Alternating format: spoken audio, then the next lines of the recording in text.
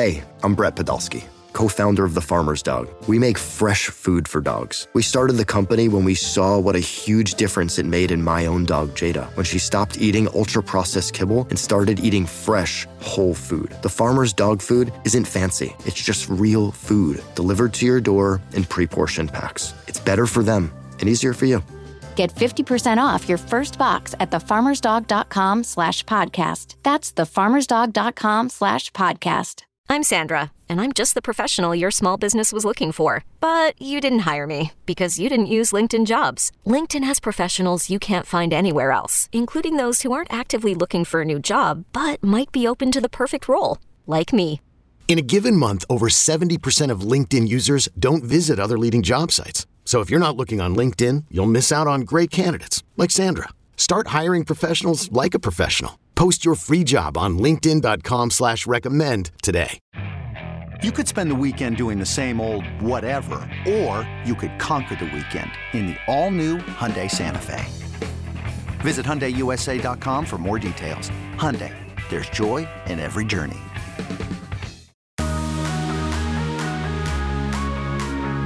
Welcome back into the Lions 24/7 podcast, where we continue to work our way through Penn State's bye week here in the 2023 schedule. 5-0, number 6 nationally in the rankings. The Nittany Lions will come out of this bye October 14th against UMass for homecoming matchup, but a lot of attention already focused on that next road game in Big Ten play, October 21st at Ohio State. Things are going to get really serious, really fast for this Penn State football team. A little bit later here on this episode, you'll hear from Mark Brennan, Daniel Gowan, and myself on a bunch of bye-week roundtable kind of topics. We've had some content over at Lions247.com.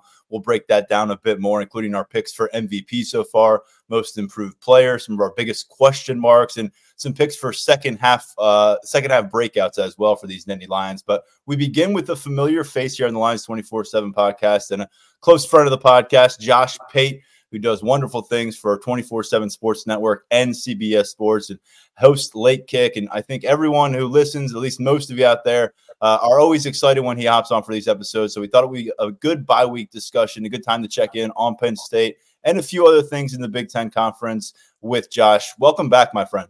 Hey, it's good to be here, man. So in the bye week, the posture can be a little more relaxed. You're just leaning against the hand. It's do you feel like it's I know you can't say this as a coach, but I assume the folks up there feel like it's a kind of a dual bye week or a bye week and a half, and then Manny Diaz is already talking about Ohio State. It's great.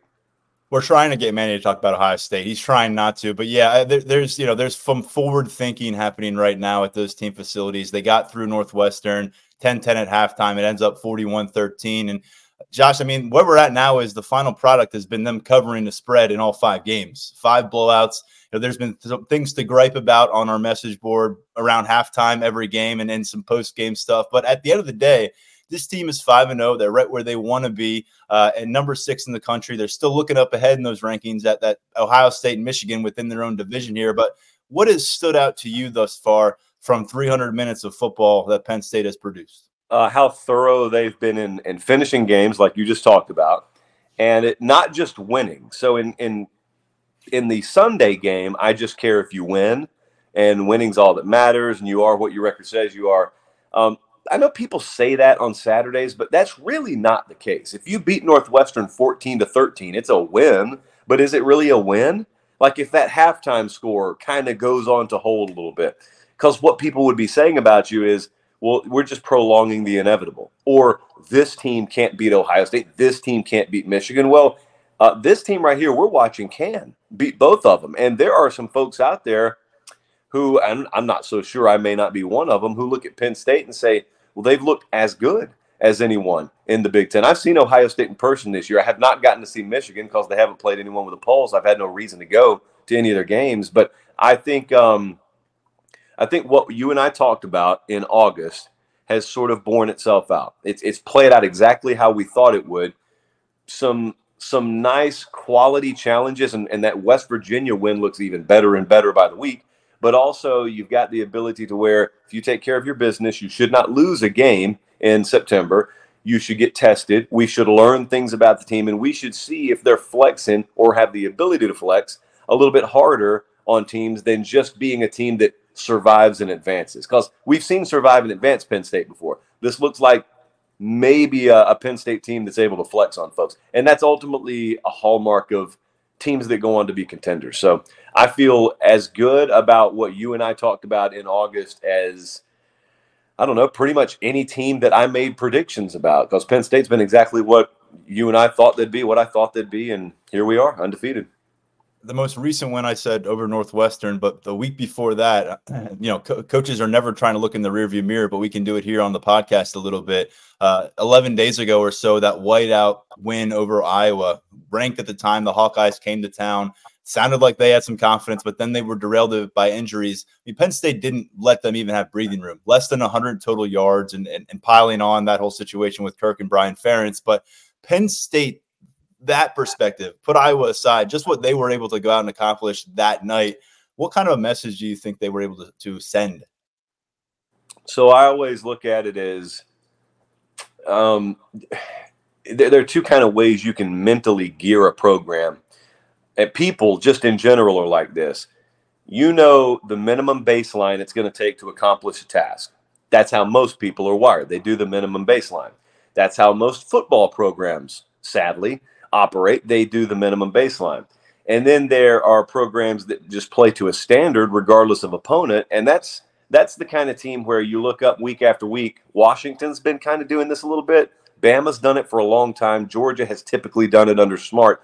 You look at their score, and you get a lot of blowout games, and they all end up looking virtually the same. And the critical metrics end up looking virtually the same, and it's for good reason.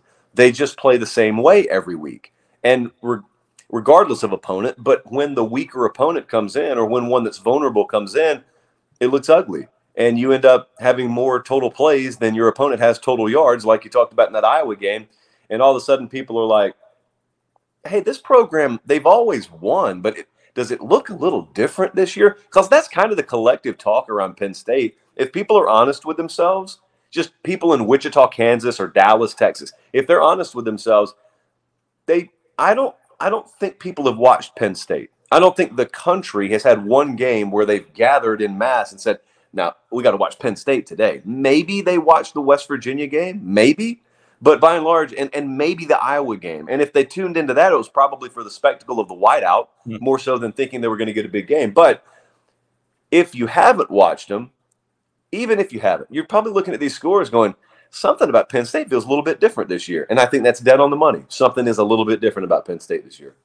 Something that's a little bit different, and you picked up on this when you came to campus, is Drew Aller is now the starting quarterback. We've got so used to Sean Clifford, started almost 50 games here in an Nittany Lions uniform. We've got a 5-game sample size of Drew Aller. A couple surprising things here, I guess. One is the fact he hasn't turned the ball over, and that goes back to all last year. It's what we heard about training camp, but 5 starts down, no fumbles, no interceptions against him. But the other thing is, has not taken many deep shots. We have not seen the explosive angle of this offensive attack, really on the ground or through the air. But here he is through 5 games, hasn't really played much in the fourth quarter, 11 total touchdowns, no turnovers. We hear about his composure, knowing full well what he has on the other side of the football with Manny Diaz's defense, which I want to talk about with you in a second. But how would you kind of evaluate what we have seen from Drew Aller thus far, and maybe what he can do the remainder of this season? Because I can't imagine that this is going to be his role when things get ramped up and the competition begins to increase, and he's going to have to be out there late in the fourth quarter firing passes downfield.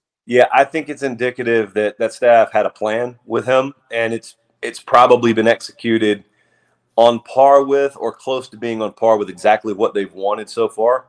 The no turnovers is obviously key. I mean, that stat should just be plastered everywhere.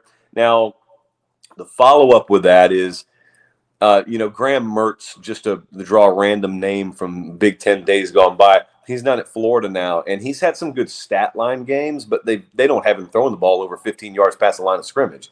So it's padded his stats a little bit.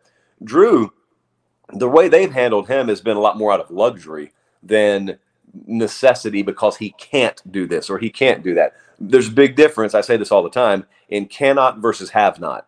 There are things they have not done with him that maybe if you don't know any better, you would think they cannot do with him. I will say this, though. As you said, the temperature will get turned up. There will be a time this year where he's probably got to lead a drive to win a game. Now, that drive can happen midway through the third quarter or with 5 minutes to go in the game. Sometimes you don't know when the game-winning drive is happening. But you mentioned composure, and I don't think they'll ever have an issue with that with him. When we were up there this summer, I spent a good chunk of a day with him. And even though he had not officially been the starter for Penn State football at that point, everyone kind of knew he was going to be this year. And I don't know, he doesn't look 35 years old, but the demeanor is that of a 30, 35-year-old guy on a second or third contract in the NFL, not big-headed at all, but just kind of understands how to process things. He's the kind of person that if someone jumped out from behind a bush and tried to scare him, he'd just go, "Hey, guy," and keep walking. Now, normal people would jump 5 feet off the ground. It just doesn't feel like stuff phases him, which is exactly what you want to be saying about your quarterback. I'm just interested when he does get put in that leverage spot, when it's 20-17 Ohio State and Penn State's in plus territory and it's 3rd and 7 a couple of times. He's got to make those throws. I mean, we all know that's what seasons come down to. That's what it'll come down to for Penn State this year. Yeah, we're all anxious to see it. I'm sure James Franklin is fine with them avoiding those moments through 5 games here and handling business in the way they have. Someone else you spent time with on your trip to campus, I know, is Manny Diaz, and you came away from that conversation and talked with us on it this summer. I'm curious now. I mean, he's clearly established this Penn State defense through 5 matchups as one of the best in the country, and they're at the point now where you go back to what he did last year. There's a extensive sample size of what he has done here in Happy Valley. And a lot of people wondered what his next move would be after that Miami job didn't work out. Would he be in a TV broadcast kind of situation? What do you make of what he has built here under James Franklin with this defense? Well, if I ran a consultant service, Manny Diaz at the outset of leaving Miami did what I would not advise guys to do. Like I'd advise guys to go live the buyout life for a year. Don't stay away from the game. But I've talked to a couple of coaches, seen a couple of coaches recently who are unemployed currently, living the buyout life, and they just go to games every week. They experience what they haven't been able to experience in decades because they've been a coach every year. And so I'm just a believer that it never lessens your stock if you just take a year off. Go experience the world, spend time with family, do the stuff that you can't do, recharge your battery. Well, Manny Diaz didn't do that. And when James Franklin got him, man, I wasn't doubting he got a quality coach. I was doubting how much of that coach was he getting, not knowing anything. I was not privy to anything. I hadn't talked to Manny Diaz at that point. I just wondered, man, this guy got unceremoniously dumped by Miami, and is he going to be all in? Well, I mean, he's been all in and then some. And as a result, you've got 2 head coaches on your staff. You got one as a head coach. You got one as a defensive coordinator, and it's been pretty incredible to watch. And when we were up there, we were just talking about this spring. We got a really good 30-minute conversation with Franklin, but that was on air. We talked with a number of players, but that was on air. But we spent some time with Manny too, and that never really. I know clips of it made it on air, but the entire extended conversation didn't make it on air. It was as insightful, and I learned as much from that sit-down with him as anything that we did all spring. And we talked to a ton of guys this past spring. He is different in a good way. Everything that comes out of his mouth, it feels like has been processed through 5 different filters. There's no filler. There's nothing wasted. Everything, if you pressed him on it, he could back it up and then some. We got into a couple of spirited debates about, playoff related issues, just things going on in college football. And man, it would be such an honor to have that guy running my defense. You guys have him. I can't have him at Pate State, but that's such a blessed situation. You know he's not going to be there forever. So you got this window with a guy like him and a quarterback like Aller and personnel like this. And it is about taking advantage of it. It's about striking while the iron's hot, because there's no guarantee that you have dynamic this good 3 years from now. Manny Diaz has been tremendous to deal with us on a media angle every step of the way since he got to campus. We had a conversation with him on Tuesday, Josh. I'll just let our listeners know that now. Lions247.com. Go check out the contents and the updates that we had. A lot from Manny Diaz about this defensive development, individual players. Always good to speak with him. Insightful is the perfect word. Before we get into some other Big Ten conversation here and what Penn State's looking at down the lane a little bit, what has stuck with you from that time you spent in Happy Valley during spring ball? You talked about a palpable feeling and energy within the facilities on the field as practice was getting started. That was a long time ago, 6 months ago at this point. They're 5 games in. They have lived up to the expectations in large. What has stuck with you, whether it's a conversation you had or whether it's something you observed, when you look at this Penn State team now and how they're progressing? So I travel every week, and I know how my attitude is on the day I travel. If I wake up and I know I've got a long flight tonight, everything that's being done that day is centered around, let me make sure I get to the airport on time. Let me be very intentional about making sure nothing goes wrong. And I don't know, that's the best normal human way I can describe how it felt being in the building. Everybody was dialed in. Everybody's singing from hymnal, as Meemaw would say. Everyone's on the same page, but everyone is so obviously dead set on carrying out a game plan, a mission. Everything's intentional. The way they ate, the way they lifted, the way certainly they practiced, and we watched a full practice session, but it was like watching a freight train with 200 cars on it, but they're all going the exact same direction. They're all going at the exact same speed.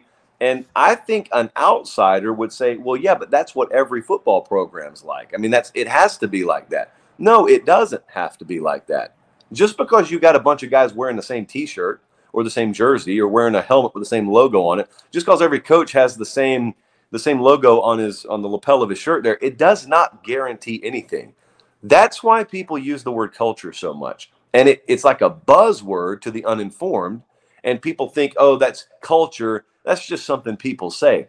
It's not. It's something people do. And not all of them do it right. And that's why when you walk into a place where it is done right, it slaps you in the face. Because you come from the outside. And on the outside, people are not held to that standard in general. And so when you walk into a place where the standard's high and it's being met, it doesn't matter if it's spring practice. You pick up on it. You are immersed in it. And I'll tell you this, too. I was up there 2 days. I spent 2 days around that program. It has a funny effect on you because it can start impacting you. It can impact the way you carry yourself in a good way. It can impact the way you're thinking. And you leave there and all of a sudden you're driving back to Harrisburg to fly back to Nashville and you're saying, why do I feel so good? Why do I feel so accomplished? Why do I feel like I could go take on 5 grown men at the same time right now? It's because you've been temporarily immersed in a high-level culture. It's really funny what that can do. We're 16 days out from this team hitting the road, going to Columbus and kicking off against the Ohio State Buckeyes, who are currently and unbeaten as well, number 4 in the country. And they have owned this series. It has been some one-point victories. There have been some more decisive victories for Ohio State. But since 2016, when Penn State made its surprising Big Ten title run, it has not been able to break through that Ohio State brick wall in the Big Ten East. Michigan's coming to town. I'm going to ask you about them in a moment, but this is, no offense to you, Mass, who's coming into town for homecoming. This is really the talk of our message board right now, is how Penn State's measuring up against Ohio State and Michigan. Let's start with the Buckeyes. What have you seen from them so far? What are your biggest concerns, and what do you think they've proven? Well, they've proven they can win games different ways, which is not what we would have necessarily said about Ohio State recently under Ryan Day. I mean, even the year in 2020, I guess the COVID year when they went to play for a national title, that was a team that had to play one way to win. They had to outscore you. And they did most of the year and didn't against Alabama. So I go up to Notre Dame, and I hadn't seen them in person yet. I'd watched and observed like everyone else had. But it was really obvious. They knew they weren't going to score a lot that night. And the game plan really revolved around a complementary approach and defense, if need be, winning a game. And they did. And I'll tell you that Texas went to go see Texas versus Alabama. For a long time, that game's 13-9. Texas's defense ended up winning them a big game. And we didn't used to say that about them. So you got 2 programs there, Texas and Ohio State. Hey, Bama, for the record, is playing the same way this year. Defense, all of a sudden, for a lot of these perennial contending programs, is really stepping up. Penn State's has obviously stepped up. Michigan's obviously has had a good one. So I look at all those teams, and Ohio State specifically, because we're talking about them, and I always wonder, okay, if you can win games in multiple ways, you're buying the rest of your team runway, and you're buying your offense runway, and it's time. They don't have to take off week one and be firing on all cylinders. So with them, I think more highly of Ohio State, I think, than the general public, because the general public's just judging Ohio State on what they've been so far, which is totally fair. I happen to think there's probably a room to climb, I guess is the best way to put it, with Ohio State still, because of the way that they can win games other ways. And so I think Ryan Day bringing in Jim Knowles a couple of years ago, it's kind of like what we're talking about with bringing in Manny Diaz. They don't win that Notre Dame game if he's not there. They don't. They get beat 27-10 or something like that. That's probably what would have happened. And so I look at that game coming up in a couple of weeks, and I don't know what the total is going to be. I don't run a sports book, but every play will be magnified because there is such a small margin for error in games like that. Every first down matters. Frankly, it's the way I prefer to watch football instead of the pinball style back and forth. So you've got two pretty evenly matched teams there, and Vegas will throw home field in there and may slightly lean Ohio State on a neutral site. But this is a game Penn State very much has within reach. And you remember when Oregon went into Columbus a couple of years ago with Mario Cristobal and got a huge win? I think about that game a lot because I think about how it catapulted the perception of that program and the perception of that coach. Well, James Franklin's been around a lot longer and has a lot more established pedigree than Mario did at that point. But the national talk on him is, can you win the big one? What, can they win the Big Ten? Can they make the playoff? All of a sudden you win that night and you're the toast of the town, which is rat poison because it's still the middle of a season. But that's how that would go down. And I'm looking really forward to it. I highly suspect we may be in the neighborhood for that one. Makes sense. And the visual, you're right, the visual of James Franklin walking off the field, still unbeaten, leaving Columbus, that would be highly impactful. Let's finish with this. Michigan, they still sit in the throne. They've got back-to-back Big Ten championships. Where are they? They've got the quarterback stability too, unlike Ohio State and Penn State, that goes back beyond 2023. Are you thinking that this Michigan team is built to lead the way for the rest of the way until they get to Ohio State, Michigan, or Penn State, or are you kind of putting them in a cluster with these two teams? They're in the cluster for me with those two teams. Now, I think, like I said earlier with Penn State, but even more so with Michigan, no one has watched Michigan. Nobody. You've got people out there giving definitive takes on them that have not watched them because there's no reason to watch them. They're not playing anyone. And I don't fault that. Well, actually, I do fault in general that a schedule that week could be put together. But the specific team, like as we're here and the schedule is what it is, I don't fault teams for not playing anyone. When I say you haven't played anyone, I don't automatically mean, well, that must mean you're overrated. You could be underrated. You could be the best team in the country and me not know it. So what I do think with them is I think we largely should know who they are. I don't think they've gotten 15% better magically because players returned. I don't think J.J. McCarthy is 20% scaled and improved himself just because he returned. I think he's who he is, and he's a really good quarterback. Not elite. He's a really good quarterback. That's who he is. I think that team is really good. I don't know if Michigan's elite, and if we're calling them elite, maybe we've lowered the standard for what elite means because this year we don't see an elite team. So this year's very good is most years elite. Maybe if you think that way, okay. But I am both not going to write you off, but also not be fooled by what you do against inferior competition. Because the bottom line is there are cracks in every one of these dams out here. And all due respect to their opposition, no one they faced can put the adequate water pressure on those cracks to expose them, which makes them look flawless. We see that every year with college football teams. But there are ways to beat Michigan. There are also many more ways that they can embarrass you. So, I mean, there are going to be a few teams, two of them you just mentioned, built to contend with them. And unfortunately, we have to wait until the last month of the season to see it. And they're all packed in this division for one more season. It changes next year in the Big Ten. Josh, always appreciate the perspective. Can you let our listeners and viewers know where you'll be heading this weekend and where we can find your coverage all season long? Yeah, I will be OU Texas this Saturday. Be on the sidelines for the Red River Shootout down in the Cotton Bowl. I love that thing. I've been there once. I love that. You can watch our show wherever you want to. You can find Late Kick on YouTube. You can find Late Kick in your podcast feed. At Late Kick Josh on the socials. So pretty much anywhere you want to consume content, if you want Late Kick, it will be there for you. Thank you, sir. We appreciate it. We'll see if we get you to Happy Valley again here in 2023, if Penn State can provide that platform. We'll talk to you soon. Fingers always crossed for it. I appreciate it, man. We'll be right back on the Lions 24/7 podcast. Knowing how to speak and understand a new language can be an invaluable tool when traveling, meeting new friends, or just even to master a new skill. But it's not always simple when you're bogged down by textbooks and structured classes. That's why so many people trust Rosetta Stone. Rosetta Stone is the most trusted language learning program, available on desktop or as an app. It truly immerses you in the language you want to learn, like Spanish, French, Italian, Chinese, and more. You won't just be studying English translations. The Rosetta Stone intuitive process helps you pick up a language naturally, first with words, then phrases, then sentences. Don't put off learning that language. There's no better time than right now to get started. For a very limited time, listeners can get Rosetta Stone's lifetime membership for 50% off. Visit rosettastone.com/rs10. That's 50% off unlimited access to 25 language courses for the rest of your life. Redeem your 50% off at rosettastone.com/rs10 today. Selling a little or a lot?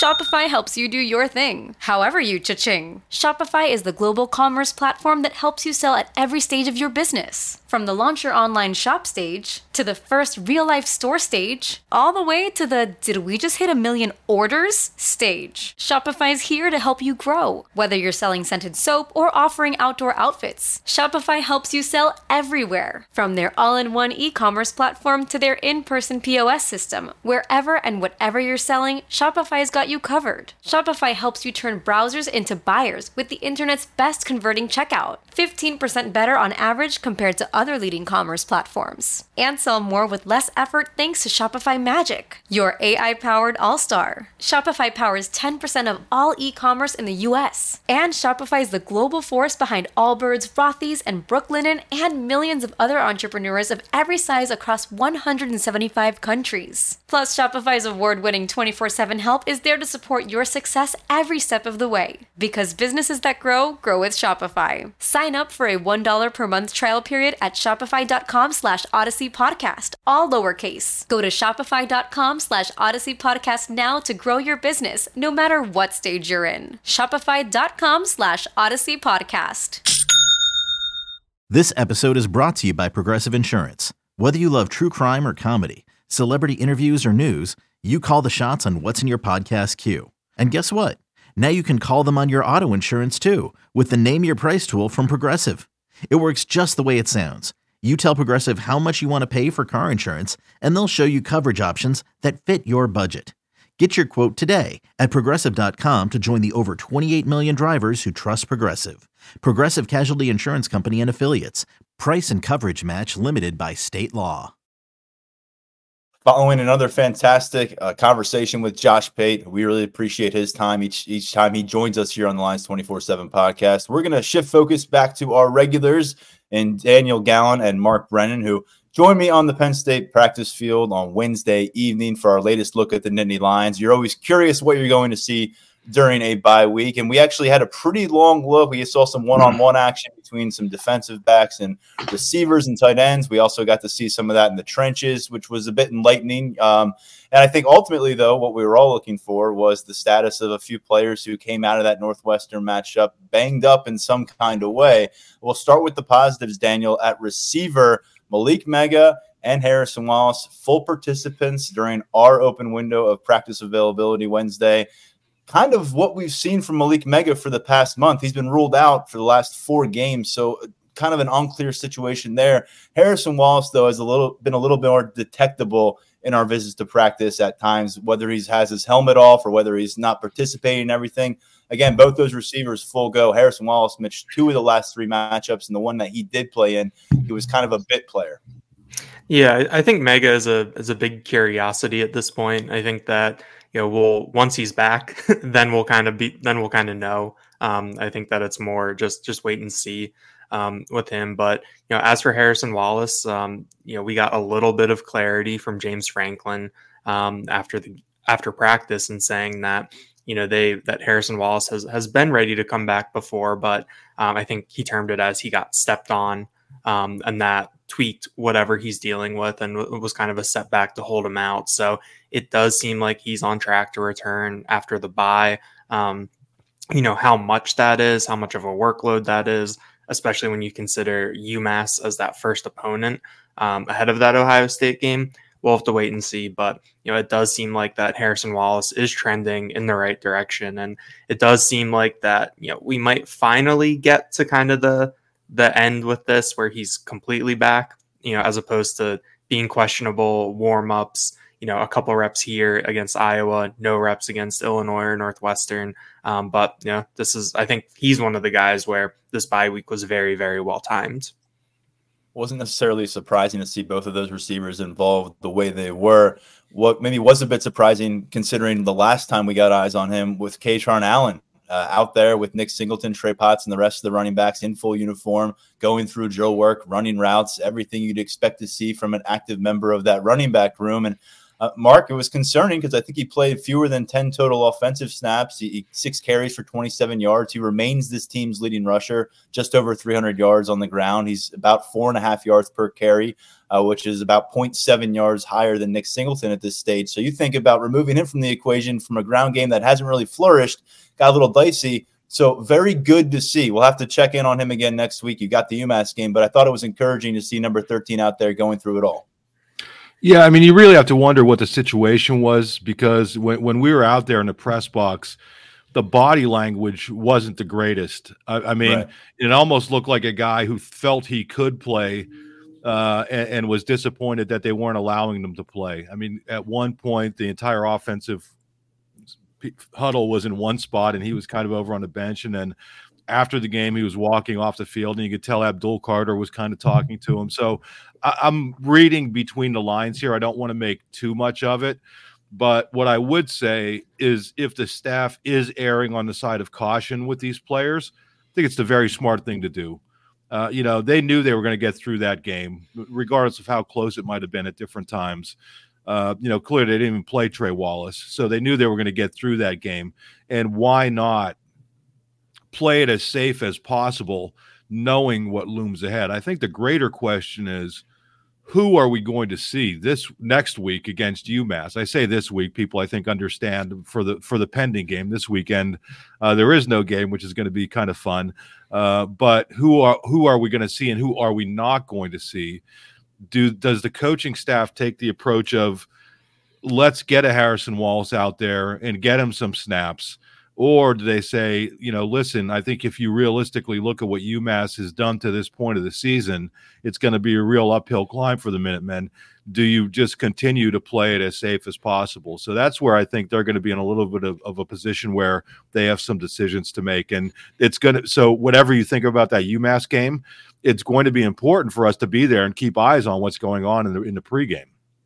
Yeah, we'll be there early, and it's always interesting how a team comes out of the bye week at 2 weeks to kind of heal up, but also 2 weeks to maybe realize that something's a little more serious than you initially suspected, or lingering deeper into the season. So we'll be keeping tabs on that, specifically on the offensive line, where you lost a potential starter in Landon Tengwall to an untimely medical retirement in August, and now you're without JB Nelson, at least in the practice portion that we saw, and we don't know what that means going forward. He's certainly going to be the first guy I think we try to get eyes on next Wednesday during UMass practice week. So, Daniel, JB Nelson was carted off the sideline. It wasn't a situation where he was sprawled on the field and shouting in agony, and then he was carted away. It was something that you probably didn't pick up on unless you were watching on a TV broadcast, which I was. And JB Nelson was hard to see what was going on there.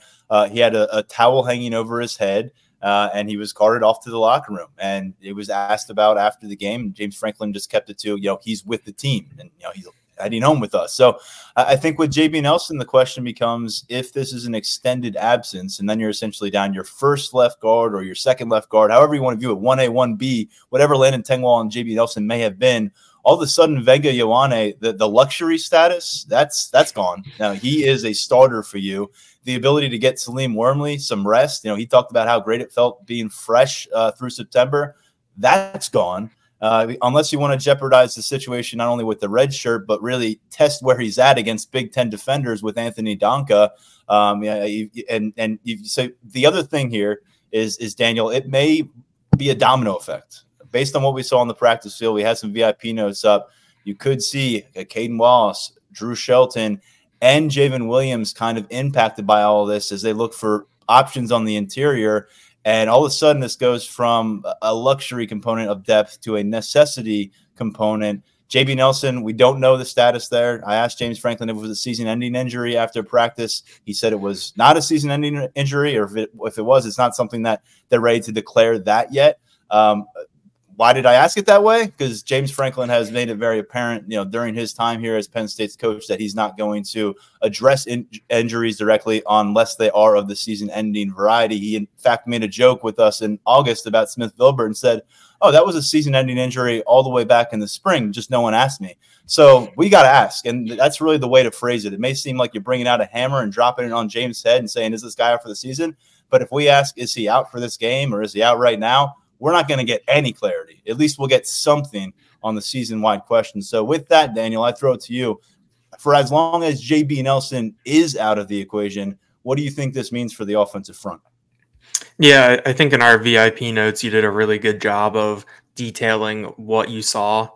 That was pretty different, that we haven't seen before, in terms of, guys like Caden Wallace and Javen Williams moving around to different spots. But I think that when you talk about the depth being tested, I mean, this is the type of situation where you build all of that depth for. You think about maybe past teams, that, losing two left guards or not having two left guards, 5 years ago for Penn State, 6 years ago for Penn State. What would that do to an offensive line? So, I think that Penn State has done a good job of developing this depth. I think you put it well also that they had a really nice 3-guard rotation going with JB Nelson, with Sal Wormley, and with Venga Ioane, in terms of getting those guys reps, getting those guys rest, showing different looks, rewarding them for, putting themselves in position to contribute. And that goes out the window right now. So, now you're really going to be leaning on, depending on what happens with JB Nelson, you're potentially leaning on 2 guys to play a lot of football down the stretch.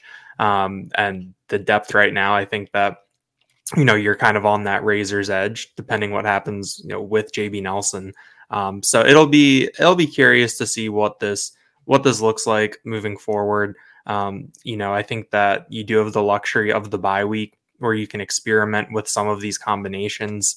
I think the one thing that, potentially losing JV Nelson would do that, I think, in terms of cohesiveness and how they decide to fix it, you can do a 1-for-1 switch with Venga Ioane, but if you start moving pieces around, then you might have 2 different starters on the line as opposed to one. And that can have a bit of a chain reaction in terms of guys getting settled in communication. But it'll be interesting to see when we get out there in a week, what we see in warmups against UMass and beyond. Yeah, I want to reiterate, no idea on the timetable for JB Nelson. He could be at practice next Wednesday when we go out there, and then this conversation is pretty much moot. But I think really the emphasis here is he available for that Ohio State game? When you're on the road against that defensive front that the Buckeyes are going to bring, is JB Nelson available, or are you working much thinner from a depth perspective than what you would have anticipated, a week or 2 ago? And I think the guy there that we have to probably mention now, and it feels like the season for him to step up. We've seen it in different phases. This coaching staff, as we expected, made it an emphasis to work him in September. But Nick Dawkins, the son of a former Philadelphia 76er, an NBA star, he's got that athletic pedigree. That part of the storyline has been well documented. But what we have now in year 4 is a guy who came back from an injury that cost him most of his redshirt sophomore season. He's really the guy you're looking at here from that 2022 offensive line class beyond Olu Fashanu to contribute at this stage of their career. And Mark, to me, if JB Nelson is going to miss any sort of time here, Nick Dawkins, who has worked in as both a center and a guard, maybe he becomes a rotational component. And then what does that look like?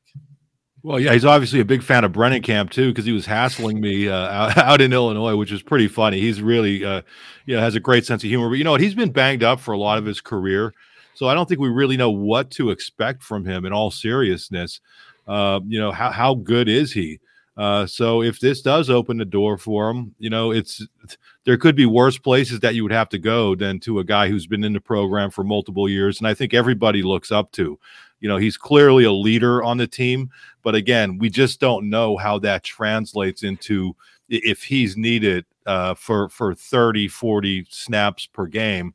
How is he going to get it done? But if he gets the opportunity, I'm anxious to see how he handles it. One other thing I would say about the practice yesterday that jumped out to me, and I'm just kind of going off the rails a little bit here, but Franklin sure seemed a little salty, didn't he? I mean, during practice, he was like calling people out, and then in the interview session, he was getting a little testy with people.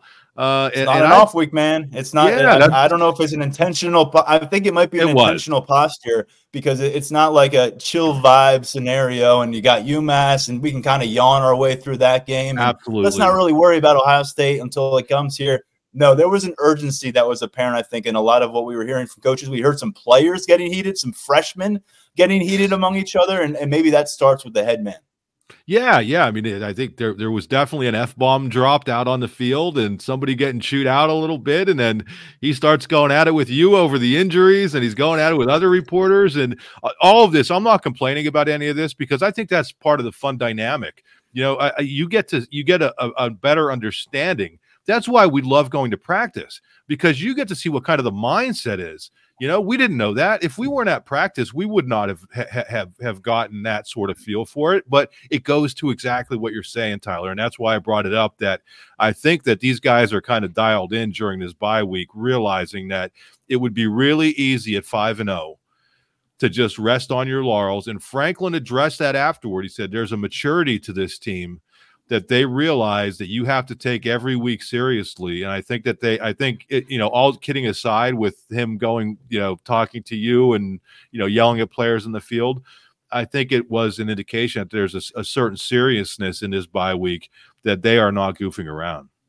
Yeah, I appreciate the attitude and the environment that we encountered there at practice. I don't think it's a bad place to be for a 5-0 team that has blown out 5 opponents and has what appears to be a cupcake coming up on the schedule. I think you like that, and you just can you continue to find ways each week, whether you have a game or whether you have Ohio State or whether you have kind of a letdown scenario playing out. Can you find ways to keep yourself motivated? That's the key for every great team, and something that James Franklin talked about after this game, after practice, aside from Daniel Gallen's mustache and how, and all of it was Daniel, the question you eventually asked after the mustache interaction was about how do you, without taking that adversity through a loss early in the season and that gut punch and having to internalize it, how do you improve? How do you continue building your mindset as a program? And I thought he had a really enlightening answer. It was probably his longest answer of the session.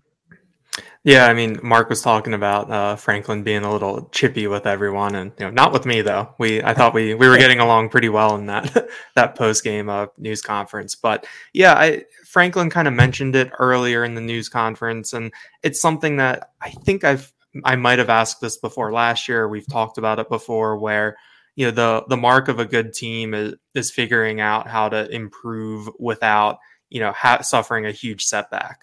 And he was asked a question earlier about, I forget what exactly the context was, but he made a comment that was basically like, you need to win every game. When you talk about, getting to where you want to go, I think he said, technically you have to win them all. And I think that in the past, we've seen, like, I think last year was a good example where, you see Penn State get, knocked back by Michigan. They come back the next week against Minnesota and turn in a really complete performance. You see that Ohio State game get away from them at the end, and then they just kick it into gear and just mow through that last month of the season.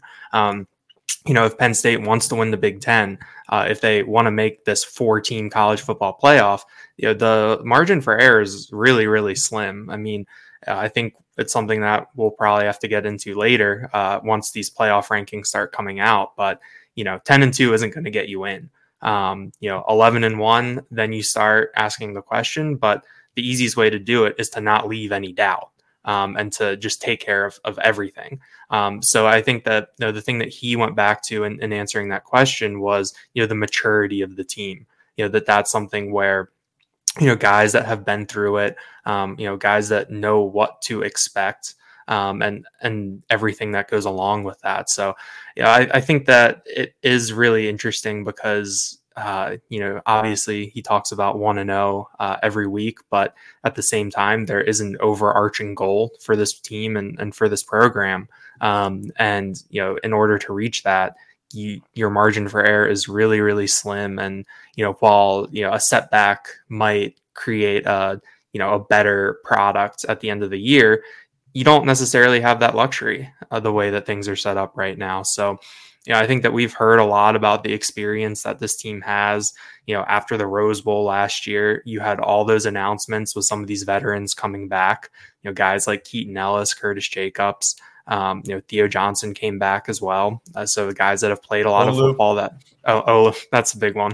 And so, I think getting these guys back that, have been through it, that have kind of seen how things work, and can really set an example for these younger players. I do think that this is a mature team, even with a first year starter at quarterback, who, kind of looks, beyond his years in terms of how he's handled some things. So yeah, I think that was a pretty introspective answer from James Franklin about kind of, what is at stake a little bit, what you need to do to accomplish all of these goals. And, that's to figure out how to continue improving, on from the good, not having to get knocked on your butt, and get back up, but how to just keep getting up and keep climbing, without that adversity.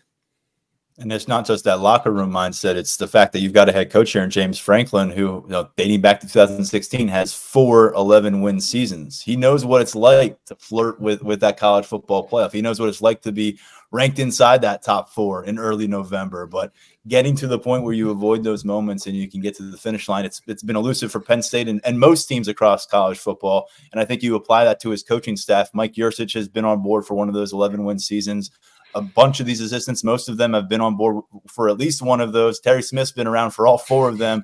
So at Manny Diaz, a head coach experience, it just feels like they've got a lot working in their favor right now. And let's get into some forward thinking here, because we had our bye week roundtable series launched earlier this week at Lions 24/7. Fun time. We had 5 different items to deal with here. 3 of them have already been published at lions247.com. So on this segment, you'll get a peek at the next 2 of those. Let's begin with our choices for the early team MVP, which was pretty complicated pick because this defense has clearly been the stronger component when you look at both sides of the ball, but it has been spread across that group, as we've discussed at length. It hasn't been singular virtuoso performances carrying the defense. It has been 25 guys holding hands together and bowling over teams. So with that said, I'll bring it to you, Mark Brennan. We'll go in the same order that we worked with for our written pieces at lions247.com, and you led off our early team MVP picks. Yeah, if this were most valuable person as opposed to most valuable player, I would go with Manny Diaz because I think the job he's done with the defense has been unbelievable. But that would be cheating, wouldn't it? So it's most valuable player. We're going with a player. And as you said, I find it very difficult to find one single person over on defense. So I'm going with Drew Aller. I think so much of what he's done has kind of epitomized what this entire team is all about. Playing smart, playing hard, playing tough, not making the big mistakes. I just think he's completing 64.6% of his passes, which projects out. I know that's a dicey proposition sometimes, but if he's able to carry that through the season, that's a big if. That would be the 3rd best figure in school history among people with enough snaps. So, that's a significant. That's significant. 9 touchdowns, no interceptions, just doing the right things to make sure that this team wins every game. So he's my guy. And I just in looking around, I was thinking maybe Olu, but there's still some issues with the running game. And I just think, he was such a question mark coming in. You were wondering how he was going to handle the job. And I don't know that he could have handled it much better given some of the expectations. I know that kind of counters what I said, but the expectations were there, but we didn't know if he was going to be able to meet them. And I think so far he's met them. And I think there's still so many more areas where he can just keep getting better and better and better. So to me, Drew Aller kind of epitomizes what this team is all about. The other thing, when I talk about the toughness, he hasn't taken a lot of hits, but he's taken some pretty hard shots, and he's jumped right back up. And I think that's important. I think, everybody, all eyes are on that quarterback. And, that's something that I think everybody, offense, defense, everybody could kind of get into. So he's my guy. I'm sticking with it. And it was a tough one, but I'm going with Drew Aller. That's a great point. He's been a runner in the open field a couple of times too, and has not been a slider. And you're wondering, okay, what is he going to get up? Are we going to have a pause here? And he bounces back up pretty quickly at 6'5", 240 pounds. That'll help you a little bit. I would have gone with Drew Aller if he was my pick. We don't allow duplicate picks here. I'm with you. He's got his hand on the rudder of this offense. He's been the guy orchestrating it. I thought, would he be kind of taking it in the back seat?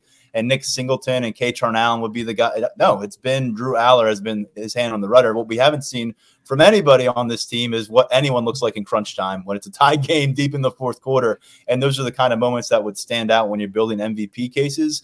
So without that on the field right now, I'm just going to go pure value and look at what Keandre Lambert-Smith has done among offensive skill players, and particularly among pass targets for this team. He talked all offseason about wanting to be that number one guy, feeling like he can be that number one guy. And now here he is, and he has played that part, and that ascension has been so crucial for Penn State. The timing couldn't have been more perfect for Penn State because of what they're not getting elsewhere. His 25 catches right now through 5 games, that's 11 more than anyone else on this team. That's 15 more than any other receiver on this team. He has 372 receiving yards. That is 3 times the total of the next man up on the receiving yardage list for Penn State. Tyler Warren has 115 receiving yards. That's number 2 when you work your way down the stat sheet after 5 weeks. And now averaging 14.8 yards per catch is Keandre Lambert-Smith. That is more. That's actually 4 yards more than any player on Penn State's roster who has at least 8 catches. So, no one's at 11 yards per catch. If you have 8 receptions on this team, he's at 15 per catch, and he has 25 receptions. So I think you add all that together, you throw in the lack of explosive plays from Nick Singleton, from Kaytron Allen in this run game. There have been moments where they've been able to put the game away. But Lambert-Smith's the one who's producing big plays. He's got 4 of them that go for 25-plus yards. And, you look at that number last year, maybe that total doesn't jump out. This year it does. He had a 25-yard pickup, a 35-yard pickup against Northwestern. He had the splashiest play of the passing season thus far on the first possession of this Penn State matchup. So I'm surprised I'm saying it. Not the name I would have figured I'd be going here on October 5th, but Keandre Lambert-Smith is my pick for MVP. Yeah, with the third pick, I had a little bit slimmer pickings when you think about what this offense has done and how balanced the defense has been.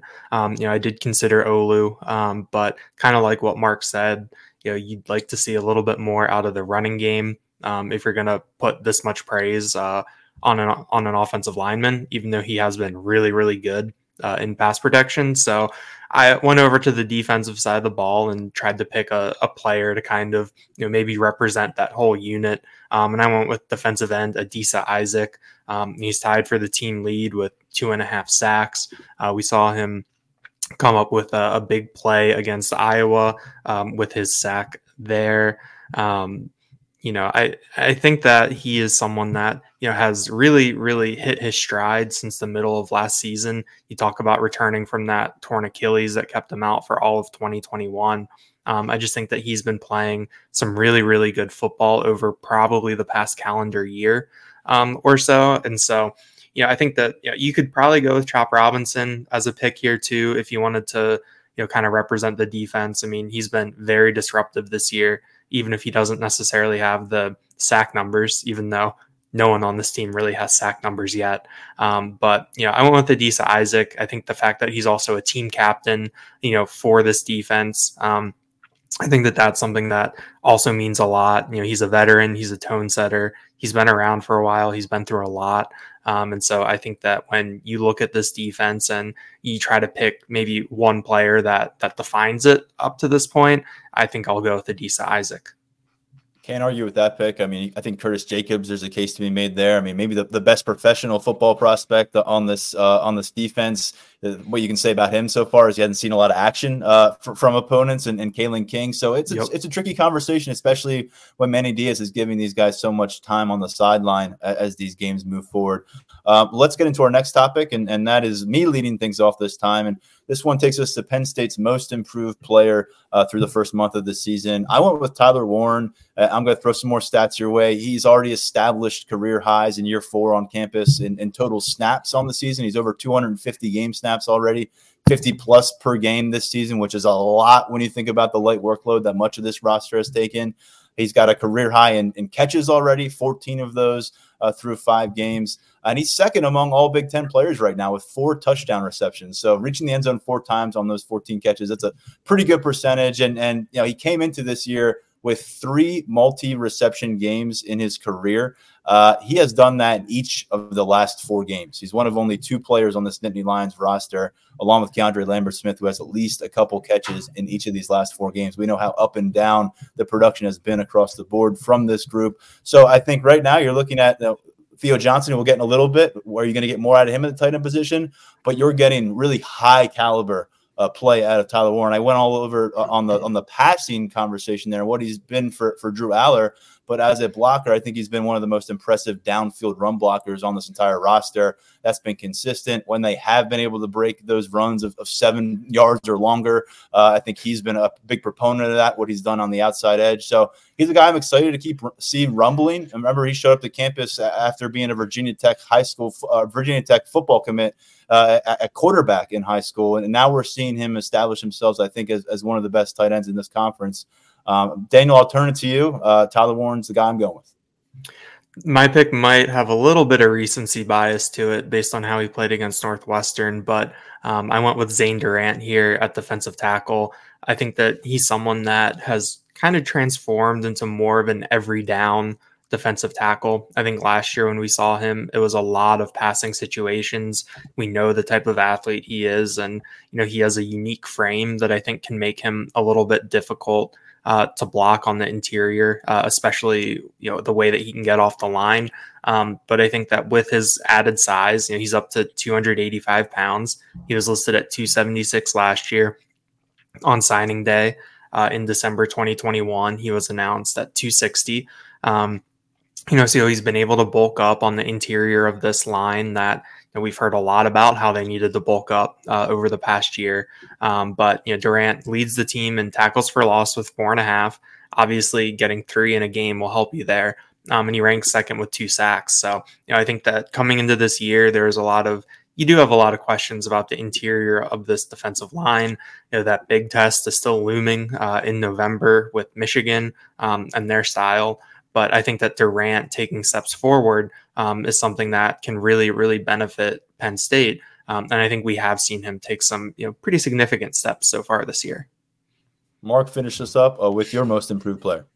Yeah, I was surprised Kobe King was still on the board. I picked third, and to me, I had to take a look back because I was kind of remembering it as he and Tyler Elsdon splitting snaps at Mike linebacker, and that really wasn't quite the case. I mean, Elsdon started every game last year and had over 120 more snaps, so he was clearly the established guy. And I know he was banged up in the spring, but the fact that Kobe King was able to take that job away from an established starter on a pretty stout defense, to me, in and of itself, is a sign of how improved he is. But then you look at his production per snap, and it's, really, when he's been on the field, he's been an impact player.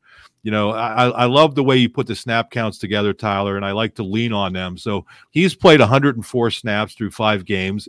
That compares to 201 by Abdul Carter and 177 by Curtis Jacobs.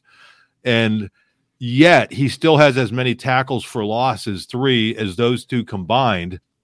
And he has 14 tackles, which on this team, Curtis Jacobs leads with 18. Now, I completely get why they take him off the field in those nickel and prowler packages, because you can move Abdul Carter over to the Mike position, and he's going to be more athletic and can do more things.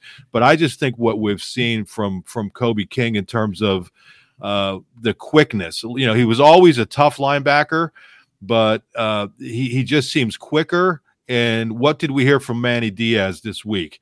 That it's as that Mike linebacker, he's reading things, he's seeing things. Everything's coming more naturally to him this year. So Kobe King is my guy. I know he's not out there every single snap, but in terms of the production you're getting per snap, he's been about as good as they've had over on that side of the ball. I thought about Kobe King, Mark. Trust me, I thought about it. But I just thought Tyler Warren's been on the field so much more than Kobe King. I had to go in that direction. And Daniel, can't fault you. Recency bias or not, Zane Durant is flashing. I saw it on the practice field yesterday. I forget who the unfortunate Penn State offensive lineman who had to deal with him was, but he had a hell of a rep. So I think he's ready to feast some more as this fall goes on. Daniel, you're first off this time, and from going through the guys who have steadily impressed us through the first 5 games to those we think are going to take another step forward in the remaining 7 regular season games and beyond, second half breakout picks. And these could be absolutely defining for Penn State's ceiling and whether they ultimately break through as the Big Ten champion. I think you're going with one that a lot of people are hanging their hat on happening. Yeah, I went with Nick Singleton here. With this first pick, I didn't really see any other way to go. I keep saying that he's due. I think I said that maybe 3 weeks in a row. And I think that you do get to a certain point where you've been due so many times that, it does become a concern. But, I think that what we saw from Nick Singleton last year, what we know about him, as a prospect and from the mental side of things, I think that he is in a position to really take some strides forward in the second half of the season. I'm really curious what Penn State's self-scout kind of uncovers, especially in regards to the running game. But I just think that Singleton is too talented to average 3.8 yards per carry for an entire season. We've seen some flashes of his explosiveness, that touchdown run against Illinois, where he was really able to get to the corner and hit the hole hard. I think that that's more indicative of what we'll see out of him.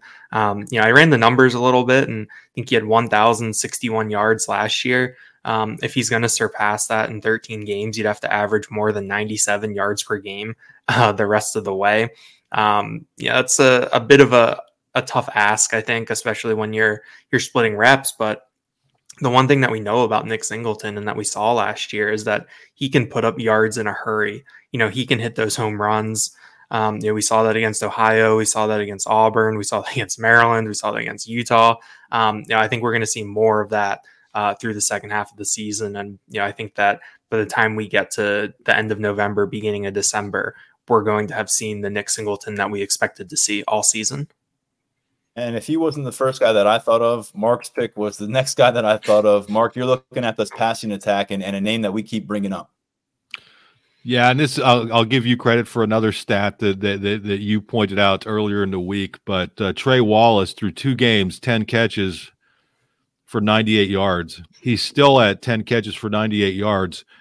He still ranks second among Penn State receivers in the number of catches. And I think that just shows that nobody's been able to step up and kind of seize that opportunity. We saw what happened with Malik McClain out of Illinois, was given the opportunity to start and had 2 pretty big drops. Not big in the sense that it cost them the game, but they are catches that you absolutely have to make when you get into the tight games this season. In the last couple games, Dante Cephas gets to start, combined 3 catches for 32 yards. You're looking at a different animal in Harrison Wallace. I mean, this is a guy who's athletic. He can go up in traffic and make catches. And I think they absolutely positively need somebody besides Keandre Lambert-Smith to step up. And I think we're far enough into the season that we've seen that none of these other guys are quite able to do it at that level. I'm not saying these guys can't be productive players, but I think we have a pretty good feel for what Harrison Wallace is all about, for what Trey Wallace is all about when he's healthy. And I don't know if it's going to be this week. Again, I'll go back to what I said earlier. Is it going to be a situation where against UMass you still want to protect them? But I know going down the stretch that I think he has the opportunity to do some really, really good things, especially as teams spend more time focusing on Keandre Lambert-Smith and Tyler Warren and Theo Johnson. And when you look at what Nick Singleton's done in the passing game, I think there's just an opportunity there for a second wide receiver, and then, hopefully a third one steps up for him, but they absolutely positively need a second one. And I think Trey Wallace is the guy. There was plenty of names you can go defensively because of the depth they bring. I mean, Denai Dennis Sutton was someone that I really took a long look at, but it feels like the offense is in need. It's more of an urgency for these breakouts. So I went that direction as well. I also went with the passing game, and Theo Johnson was my pick. And through the first 5 games, guys, he is third among all Penn State skill players in game snaps. He's only behind Keandre Lambert-Smith, the leading receiver, and the starting quarterback in Drew Aller. But we just haven't seen it come together for him from a production standpoint. You think about what Theo Johnson accomplished last year, but we got to look at the tale of 2 seasons that it was, and does it happen again? Is it deja vu all over for the tight end here in 2023? 19 receiving yards last season through Penn State's first 6 games of the year. Then Daniel asked Mike Yurcich about Theo Johnson's usage, and everything changed. I've talked about that plenty. The rest of the way, 6 of 7 games, 25-plus yard reception in those matchups. He has 4 touchdowns during that span. He had another big play in the Rose Bowl against Utah. Finishes last season leading this team with 16.5 yards per catch. And while the final stat sheet for Theo as a junior wasn't like, wow, this guy's an All-American tight end, he did so much during that second half that we were openly wondering on this beat, would he take advantage and seize that opportunity and head to the pros after his junior year, and then kind of leave you wondering, what if he had stuck around at Penn State, what more could he have done? We've had a chance to see that. I guess it kind of surprised some of us ultimately that Theo did stick around, but I think it was the right call, and he's played a ton of football, but thus far, he's averaging half of the yards per reception that he did last year when he was such a dynamic weapon. He's at 8 yards per catch on 12 total receptions, no touchdowns, 101 receiving yards on the season. You think back to game 1, it was so receiver heavy, 300 plus yards for that receiver unit for Drew Aller against West Virginia. But that has not been the case over and over again. This receiver room beyond Keandre Lambert-Smith has really failed to step up in the production department. And while Tyler Warren is having a career year, and I just addressed that in the most improved conversation, you just wonder if Theo Johnson's 6'6", 255 plus pound frame, his team captaincy, his experience, what he can bring to you vertically isn't just way up on that priority list once again for Mike Yurcich and finding a way to make this work. I think to this point, you're not worried about 2 tight ends keeping a wide receiver off the field. Theo Johnson has rarely come to the sideline when the game has been in the balance, but he's only got 3 or more targets he's only got more than 3 targets twice this season, guys. I think that's something that has to change. He is an NFL tight end in the making. And I'm just wondering what exactly he's been patient with us in all of the conversations, Daniel, but he's just a guy that I have a lot of questions about moving forward. I'm going to move ahead here and jump into the next discussion. And then we start with Mark. What is the biggest question regarding this Nittany Lions squad? Now 6th in the country, but nobody's perfect. And we've gone over the reasons why that isn't the case for Penn State here on the podcast. What is the top on that list for you, Mark? Biggest question regarding their Big Ten title contention? Yeah, this was the easiest one for me. I mean, it's obviously the ground game. I mean, you're 5 games in now, and you've played the 2 worst rushing defenses in the Big Ten in Northwestern and Illinois, and you still haven't had any explosive plays out of the rushing game. The longest run by a Penn State player so far this season is Bo Pribula, 21 yards in mop-up duty at Illinois. Second is Trey Potts at 20 yards. And Singleton and Katron Allen are 19 and 18 yards. So you're just not getting that explosiveness. Now, you may wonder why that matters when you're 5-0 and rolling along and outscoring opponents 40.6 to 9.6. And Penn State's actually ranked 4th in the Big Ten in rushing yards per game. That's because they've committed to it. I mean, they have more rushing attempts than anybody else in the Big Ten, and they're averaging more rushing attempts per game than anybody else in the Big Ten. And I think that's a positive sign. That's telling me that they've not given up, that they realize that this is going to be important. You're going to get into games in the not too distant future against teams that have similar athletic ability, and you may not be able to do everything with the passing game that you want to do. Or you may have a lead in the fourth quarter against an opponent, and you may have to rely on that running game to help grind things out and end that game. And you need to get something explosive coming out of that running game at some point, and they just have not had it. So I think for this team to be where it wants to be, you're going to have to get more consistent production out of the running game, and you're going to have to get more explosive plays out of the running game. And if you had said, back in August that we weren't going to view the running game the same way as something you could obviously lean on game in, game out, we probably all would have said, well, if you're 5-0 and blowing teams out like this, then the passing game is absolutely clicking for you right now. And that is not the case. And that's where I land for this. And I look at the wide receiver production beyond Keandre Lambert-Smith. And it's something that I guess I won't spend a ton of time on it because it's a kind of a regular installment of this podcast at this point is discussing the receiver room. And that's just where it is. Marcus Higgins has his handful in this bye week right now, figuring out where guys like Amari Evans and Harrison Wallace and Malik Mega and Dante Cephas and Malik McClain and Caden Saunders stand, because we think we have it figured out with two of these guys. I think Liam Clifford, pretty entrenched as a guy who's going to play probably at least half or so of your snaps in the slot, maybe a little bit less depending on game to game. Maybe his role can grow there. And then Keandre Lambert-Smith's going to be on the field pretty much every snap unless he's ready to tap out or if Penn State has a sizable advantage. So beyond that, I think Harrison Wallace is the right guy to look at. I think, Mark, you nailed it on the head. We heard so much about him in spring camp and preseason camp. He was a popular target for Drew Aller, someone that Drew was clearly comfortable targeting. And that's kind of where we're at now. It's not just that, there's been some drops here and there that have, turned attention, especially with some of these transfer pickups. But I think more so than that, it's been the miscommunication that's very apparent, or just the lack of cohesiveness between Drew Aller and his receiver targets on some of these routes where the ball's just not within striking distance of a receiver, and you got guys kind of looking around. The body language is a little off.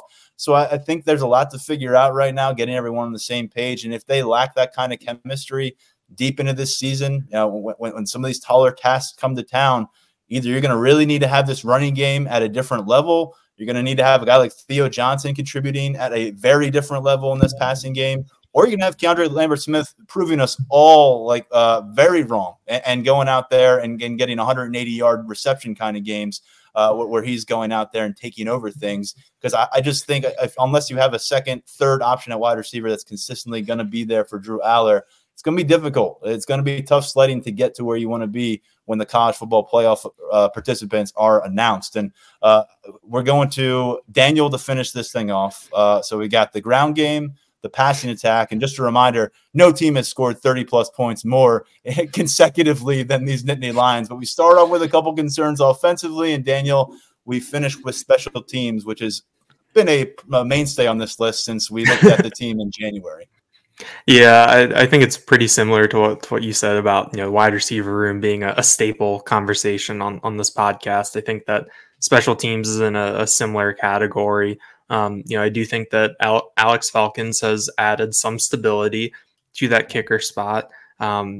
He's still he had the kick blocked against Illinois, and he had that miss I believe from 43 yards against Iowa. So it's still not, it doesn't feel automatic every time that he goes out there. And then Riley Thompson, I think, had a better game against Northwestern in terms of his punts. That hasn't, through the first month of the season, that was another thing where the operation didn't always look kind of the smoothest. And then I thought Northwestern had a couple nice returns. I mean, AJ Henning was at Michigan at the start of his career and is a player. And he was able to find some space in the return game against Penn State. So, I think that you talk about it all the time where you get into these games. Penn State hasn't had a game decided by single digits since that opener at Purdue. Wins or losses over basically the past year and a half of games, like it's been hasn't been decided at the end. But we saw in 2021 where they had so many games that were decided by single digits, and you I go back to that Michigan game in 2021. Obviously everyone remembers Eric All's touchdown, but that was a 4-point loss. Jordan Stout missed a field goal and an extra point in that game. So there's 4 points that you leave on the board in a 4-point loss. You can't afford to give up points that way. You can't afford to give another team a short field. You're just really going to have to play almost perfectly, and that's on that side of the ball if you want to be, a Big Ten contender, a college football playoff contender. So I think that there's some reasons for optimism with this group, but I think that it still is in that concern category right now. Well, James Franklin said the bye week is part of it is cutting yourself open, experiencing some of that uncomfortable self-assessment, taking some critiques and carrying it forward. From some questions about Penn State to some bold predictions about Penn State in the remainder of this season, I'll get us started on this last subject before we close out the podcast. And I'm going to go with Drew Aller, who has 11 touchdowns right now. And as we documented and everyone's documenting, no turnovers. I think he's going to get to the end of this season with 30 plus total touchdowns and 5 or fewer interceptions. And you might say, well, he's got no interceptions right now. That's not very bold, but remember what they have upcoming on the schedule. It's going to get intensified. Those road games, we haven't seen the best of Drew Aller on the road, and we're going to see him in a very different environment in Columbus. So look, I think we're all accounting for some mistakes, some poor throws, some interceptions to rack up, but I think he will still, that ball security will be a calling card of Drew Aller throughout his career. It's something that we've had feedback on from him going back to his junior year of high school about the way he's protecting the football. And it's only been harped on more here at Penn State. And thus far, I'm going to put that in the bold prediction, but I think the 30 touchdowns may be a little more tougher to reach because, Penn State, they want to get to 15 games. They're going to get to 13. We know that. But Drew Aller's going to have to probably average, 2 to 2.5 touchdowns, if not a little bit more, to get to where I need him to be for 30 touchdowns. I think because of what he's shown as a rusher in some of these goal line packages, the success of these short yardage circumstances might be to the detriment of the stat sheet for Katron Allen and Nick Singleton at the end of the year. But Drew's going to get his opportunities to score on some goal line spots. So I think those will rack up. And I think they're going to really put the games in his hands at certain times in a way we haven't seen thus far, and how they handle the playbook. And just because in the fourth quarter, they're going to need him to make plays. They haven't had him been in that situation yet. So I think the passing yardages and the passing touchdowns will start to rack up a little bit.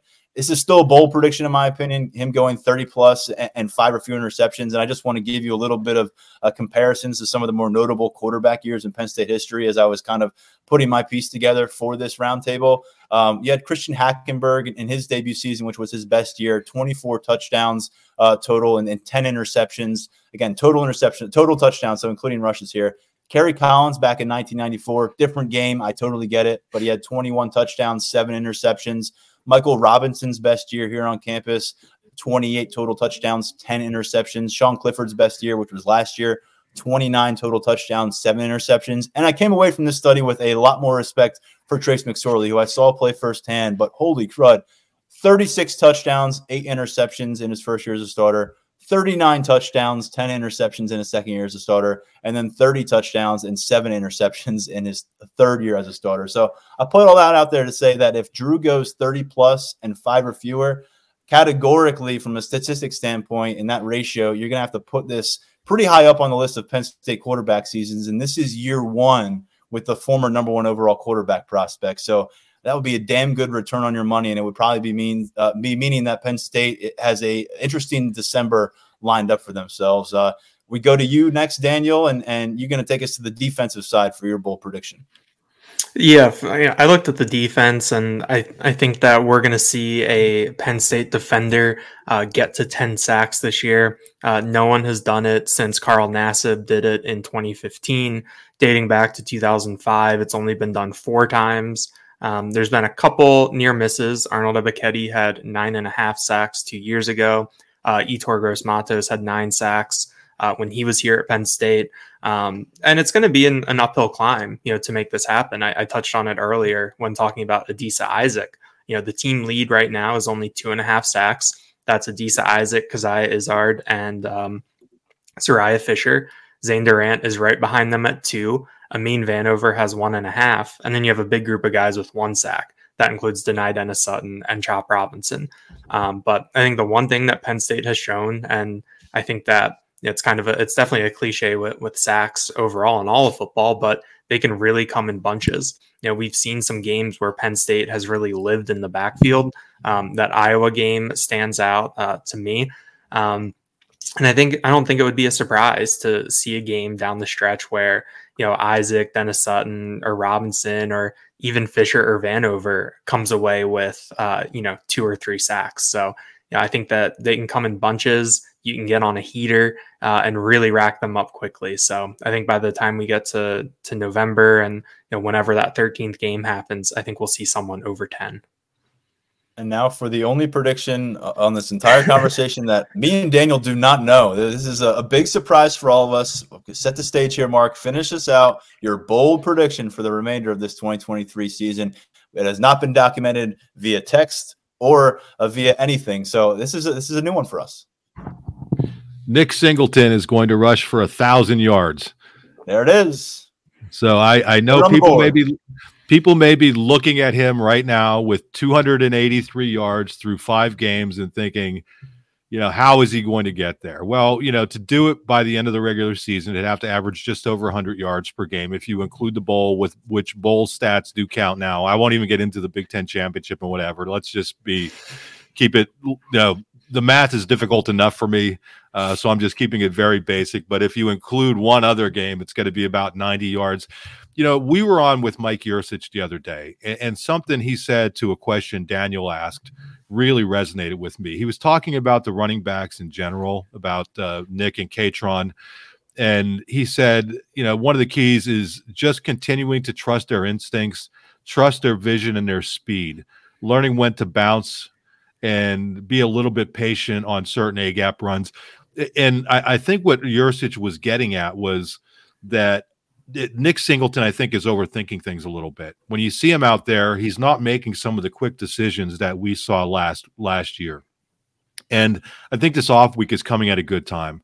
Talking to him after the Northwestern game, he said physically it's coming at a good time for everybody, and I assume that means him as well, even though he hasn't had a tremendous workload. But I think this is a good chance for him to take a step back. Remember, when you're in the grind of game week, you're not looking back at what you did the previous week necessarily. You're typically looking ahead to your next opponent. And one thing that you're able to do during the bye week is self-scout. And that's just not the coaches. I think that's some of what the players are able to do. It's in there for Nick Singleton. We know the talent is in there. We know the speed is in there. We know the athletic ability is in there. And I think it's just a matter, he's been this close on a couple, or he could have, another 70, 80, 90 yards already. And I think as the season goes along, you're going to see him start to trust those instincts a little more. The fact that Yursich said that, that message has been passed along to him. And I think Jaywan Sider is an outstanding coach, and I think they're going to get it out of him. Now, the big question is, are you able to do that with Katron Allen also getting his? And I think they will be able to do that. I think they will be able to balance that out. But I do think Nick Singleton is going to have a couple explosive games that'll get him back on track and then cruise toward 1,000 yards at the end of the season. Well, there it was. 5 different topics for our bye-week roundtable series, which you can review at Lions247.com in its entirety, right here on the podcast as well. Fun conversation. I mean, obviously, if our forecast for those bold predictions come to fruition, it's going to be good news for the Nittany Lions moving forward. We've got a lot to learn about the team. We'll have another game week next week. We will not have a Monday episode next week because we're not going to be cleaning up notes coming off of a game, but we'll be back Tuesday, fresh out of James Franklin's regular press conference. We're back into our game week groove. We'll be back on Thursday for our preview and predictions. Along the way, we'll give you some intel on what UMass is all about, what they're bringing to town. But it's going to be a big week to focus in on this Nittany Lions squad coming out of the bye week, a 3:30 kickoff next Saturday, October 14th. Daniel and I will be back with a post-game podcast after this one. But for now, on a Thursday, we're saying goodbye for the week, which is a nice little change of pace after 5 consecutive post-game shows, and including some very late-night sessions between me and Daniel. And guys, I hope you have a restful weekend and enjoy your weekend, whatever you choose to do. And we'll come back with a little more juice in the batteries, I think, come next week. And got a lot to learn about Penn State football. Go Phillies. Yep, and I hope all the fans out there enjoy the weekend too. I know there's no Penn State football, but a lot of other cool sports things going on. And we'll have discussion going on the boards and stuff, so people will be around. Definitely. I think that's that needed time, and it's going to be fun to get back to it. All right. Take care, guys. That's it for us on this episode of the Lions 24/7 podcast. Thanks to Josh Pate for hopping on with us for this first segment of the episode. Always great perspective from one of our favorites here within the 24/7 Sports Network. Stepping aside for now, I'm Tyler Donahue. We'll be back next week, as we said, with coverage leading up to the UMass homecoming matchup. For now, check out everything at Lions247.com. A bunch of bye week conversation. We got a live chat going on. And if you're catching this on Thursday, you got a few more hours.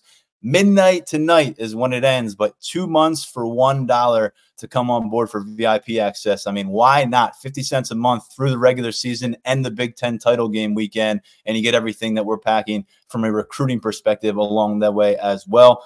We appreciate all the listeners, all the readers, and all the viewers on YouTube. For now, we're stepping aside. We'll talk to you next week. The baseball season is in full swing, which means you need to listen to Fantasy Baseball Today, part of the CBS Sports Podcast Network. Join Scott White, Chris Towers, and me, Frank Stample, every weekday as we recap every player from every game. We'll talk waiver wire ads, drops, players to trade for, prospects who could make an impact, and everything in between. Make sure to download and follow on Apple Podcasts, Spotify, the Odyssey app, and everywhere else podcasts are found.